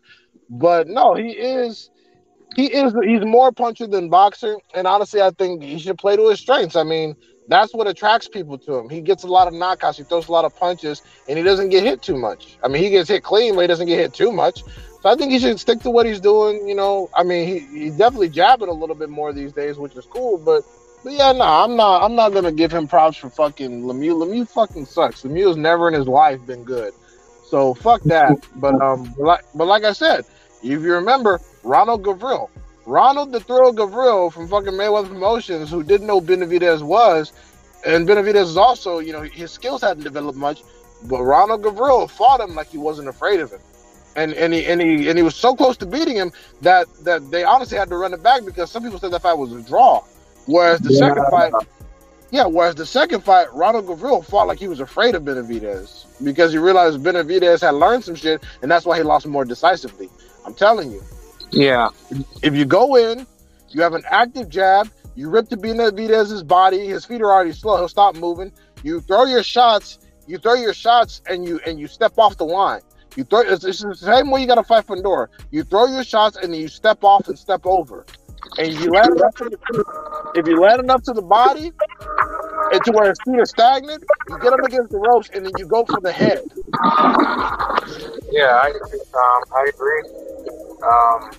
I think David is very vulnerable to the body too, and I've been saying this to some other fighters, but if you crack him with like a good 1-2 body shot, especially connected with like a 1-2 and then 4-5 it down the path, and then use like a good hook combination with it, I think David would get knocked out. Well, no, because Benavidez is fat. So that's the problem. He's got a lot of fat protecting his fucking organs. Don't get me wrong. When he weighs in When he weighs in, he looks like he looks like, you know, you can penetrate him or whatever. But when he actually goes into the fights and reinflates, he's a big ass dude. Because as a child, he was 300 pounds. People gotta understand. As a child, he was big as fuck. So they're effectively fighting someone who probably should be at heavyweight, but he's not. He managed to cut down and make 168. So when he rehydrates, he's huge. So that's why the body isn't a super good strategy. I mean, if you want to, you know, get some shots in, sure, but you're leaving your head open. So you got honestly, somebody got to come in and chin check David like he did with Gavril to make him think twice and focus on defense. You got to get in there, and you know, if he's coming at you, yeah, shoot some body shots to slow his feet. But once he slows his feet, you got to go for the head when he's on the ropes. When he's in that high guard, you got to put some work in and really try to hit him in the head, and not just hit him in the head. You got to hit him in the eye. You got to hit him in the neck. You got to hit him in the solar plexus. Like, you got to really do some damage to get him to adjust. Because if he doesn't respect your power, you're done. He's gonna walk you down. He's gonna run you over. Like Caleb Plant, bro. Like, man, I'm sorry, but I don't see him doing shit. I don't see him doing any fucking damage. Yeah, I think Plant's best option is probably honestly I don't know who would be like a proper like opponent for him, but I was gonna say maybe like go after Edgar Berlanga. That's a waste of time. Berlanga ain't shit. And not to mention he's a top rank, and Berlanga don't want to fight nobody real right now. That's why, yeah, fuck Berlanga. But anyways, you know, I gotta do something. So, did you want to talk about this weekend's cards? Yeah. I was gonna ask you some other matchups that are happening tomorrow. You know, for the top rank card, and then definitely on the Jojo Diaz card too. You know, that card is pretty lit, and you know, I wasn't gonna bring up the Jake Paul, you know, Silva card. I think that card looks kind of trash. Oh yeah, they allowed that fight to proceed, even though they had to medically examine Anderson Silva because he's been getting knocked out of sparring. And it's just like, bro, he's fucking like 58. Yeah, this is bad. This is terrible for his health, but apparently the rent is due, and he makes good money doing this shit, so it's whatever. But I don't even understand why they wasted time. They're doing medical examination. I'm like, yeah, this is bad. He's been knocked out multiple times in the UFC. He's old as fuck, and yeah, he's starting to get his ass beat in sparring because you're 58. You're not supposed to be fighting young people. So, you know, whatever, man. If Jake Paul gets in here and fucks his shit up, that's not going to prove anything. Yeah, you knocked out someone that's 58. No, like I even confessed it. You know, like I think it was under like, you know, one of like Amanda Serrano's posts, and I literally said like, how does this win value Jake Paul's career? Anderson Silva's like an absolute bum, you know, in boxing. But if Silva was like an actual real fighter, Jake Paul would get knocked out, you know, bad. Like it's just that, you know, Jake Paul is heavily comfortable going after all these UFC fighters that don't have any boxing experience. But it's like, you know, let him fight Tristan Kalkruth at cruiserweight, he gets knocked out, or, you know, any other killer that's not afraid to, like, you know, basically light him up. Yeah. So that's whatever. I'm not tripping on Jake Paul, but I'm in my car outside of where I'm supposed to be at, so I don't have access to I don't have access to the card information. So who's gonna let's do the Zepeda Diaz card. I picked Jose Zepeda for the decision on that one, but you know, hopefully JoJo pulls it out because that'll be a good win on JoJo's record. Yeah. Undefeated prospect who's got 26 wins and 23 knockouts. That'd be super good for JoJo. Yeah. I think JoJo he'll benefit more from the win. But I don't think JoJo's a bum. I think JoJo's a very good fighter.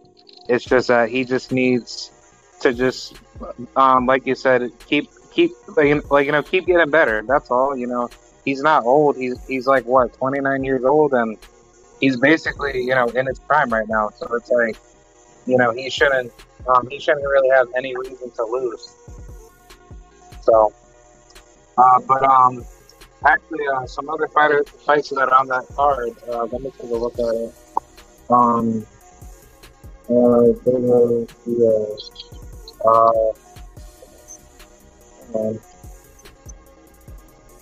Yeah, the other fights that are on this card is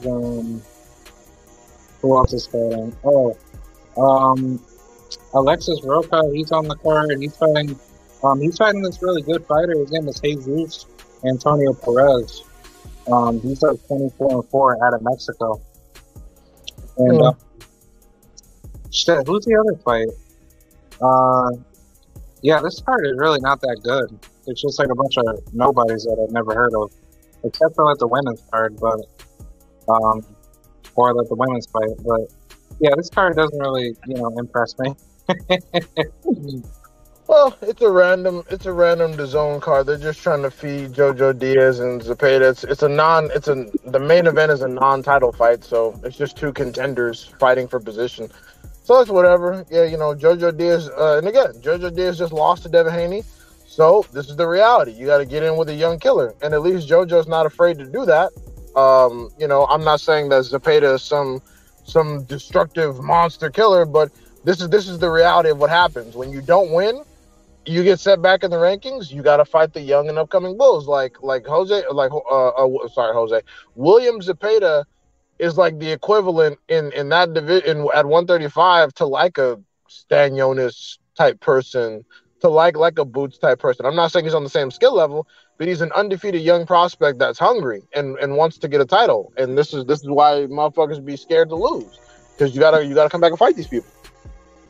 Yeah, I was gonna say, like, do you think let's just say if Diaz wins, do you think that the next fight will be him and Pitbull Cruz? No, I don't think he's gonna fight Pitbull, and not necessarily because he's scared or anything. Maybe he might be. I don't fucking know, but I just don't see that fight happening. Especially, I know Cruz will take anything and get his hands on, especially if he just fought Zerdito. So no, but I just don't see it. I don't think that he's gonna want to do all of that at this time, especially because Cruz isn't even in. I don't even think Cruz is in a position to get a title eliminator. If it's a title eliminator for a mandatory, then sure, why the fuck not? But if it's for absolute, Cruz actually got the WBC interim title, right? I thought he did against Zerdito. Oh well, if that's the case, then I definitely don't see it happening. Because why the fuck would you do that just to fight Devin Haney again? No, I don't see that. Yeah. Or if Devin Haney just vacates to go up to 140, then he could basically. They might try to make the Cruz for a vacant belt. Yeah, that might be a fight that gets made, but it just depends. But I don't see that shit happening next. Yeah.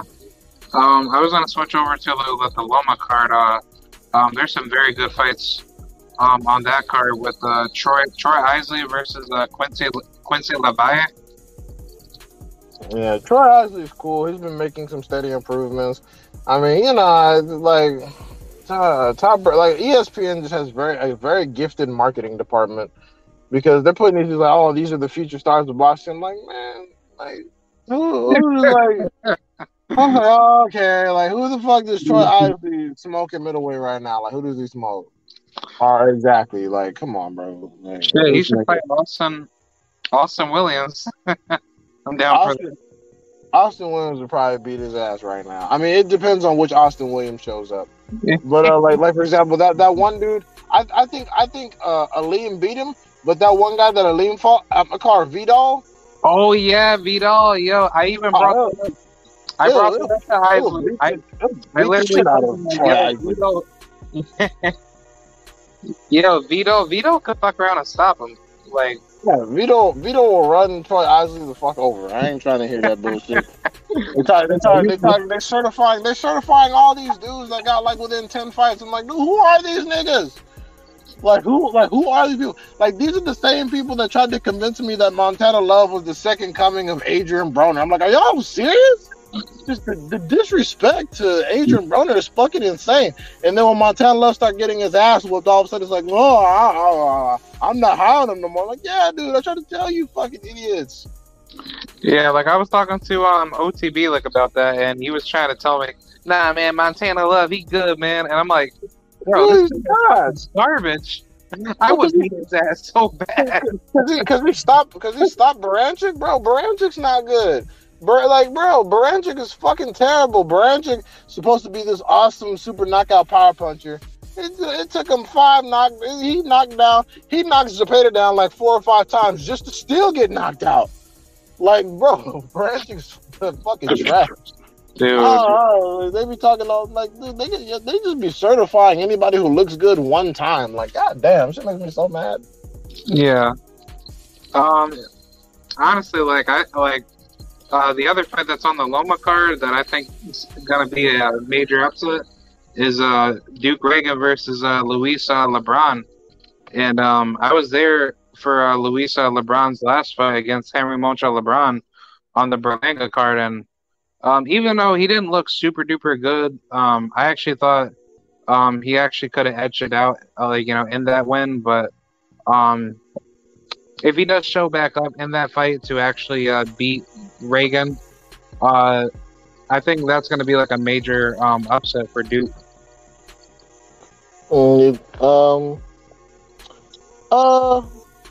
Based on what I've seen from both fighters, I would still pick Duke Reagan to win that one, but we'll see. We'll see. I think Duke. I think Duke is steadily adapting from his previous fights. I mean, his style is very boring, but he has an active jab. He doesn't sit there and let you hit him. He pivots off angle after he throws his shots. I think he'll still decision LeBron, but hey, stranger things have happened. Stranger things have happened. Yeah, even in his last fight against D'Angelo Fuentes, he actually got hurt real bad multiple times, where he looked like he was about to get stopped. But yeah, that's true. I mean, they both didn't look stellar their last fights, but I think Duke Reagan, having learned from that experience, will come back, because Duke Reagan is one of those people that can, I think he has that style where he can make some tweaks and adjustments to his style, be a little bit more aggressive where it's needed, and be a little bit more defensively responsible where it's also needed. So, yeah, I think Duke still pulls that one out. Yeah. The other fight that I'm looking forward to is Tiger Johnson against that Esteban Garcia guy. I think that's going to be a war. Tiger Johnson is another dude that people are certifying as like the truth, and I'm like, bro, he's just big. Like, I have not seen anything that indicates he is going to be some major super duper. He fights at 130, right? He fights at 147, but he claims Tiger Johnson is a welterweight. Yeah. Oh my fucking man, bro. Tiger Johnson ain't shit right now, bro. Like until I see something else, bro. Like, who at welterweight is he about to really fuck with? Like, dude, honestly. Yeah, like, bro, like Punch could definitely f him up, and probably Mark Reyes can definitely probably mess him up. And dude, like Stanionis will beat his ass, but like honestly, I don't certify anybody until I think they can like really hang in the top 10. Like, dudes just be like, oh, they're super good. I'm like, based off of what? Like, if it's just the eye test, that's just an opinion. I don't certify anybody until I think they can be top 10 competitive in their division. Yeah. But yeah, Tiger Johnson, as of now, I don't see shit special. Yeah. Honestly, I have a feeling that he's just gonna stay quiet until he gets put into like the hype train. Because it's like everyone's really trying to hype him up so bad, but he's not saying anything until like things really start to get hyped up on him. And his like last 2-3 fights, I was hearing like Timothy Bradley saying, "Oh yeah, man, Tiger Johnson gonna go out there and just beat up on every single welterweight, man. Like he has like all the tools." Timothy Bradley is a fucking employee, and he has to say that. But anyways, I do have to go though. So. Okay. I'll definitely chop it back up, after the fights. But, oh man, I can't wait for tomorrow. Absolutely. Thanks for having me on, bro. Y'all make sure to subscribe. Yes, sir. All right, talk to you later. All right. I'll see you guys later. Peace out. Shout out to the mighty LDBC TWT family, and yeah, man. On to the next one, and more content coming out, man. We're gonna grow the channel to be big again, and yeah, that's my goal, man. So appreciate you guys. I'll see you guys very, very soon, and shout out to D and I'll see you guys later. Bye.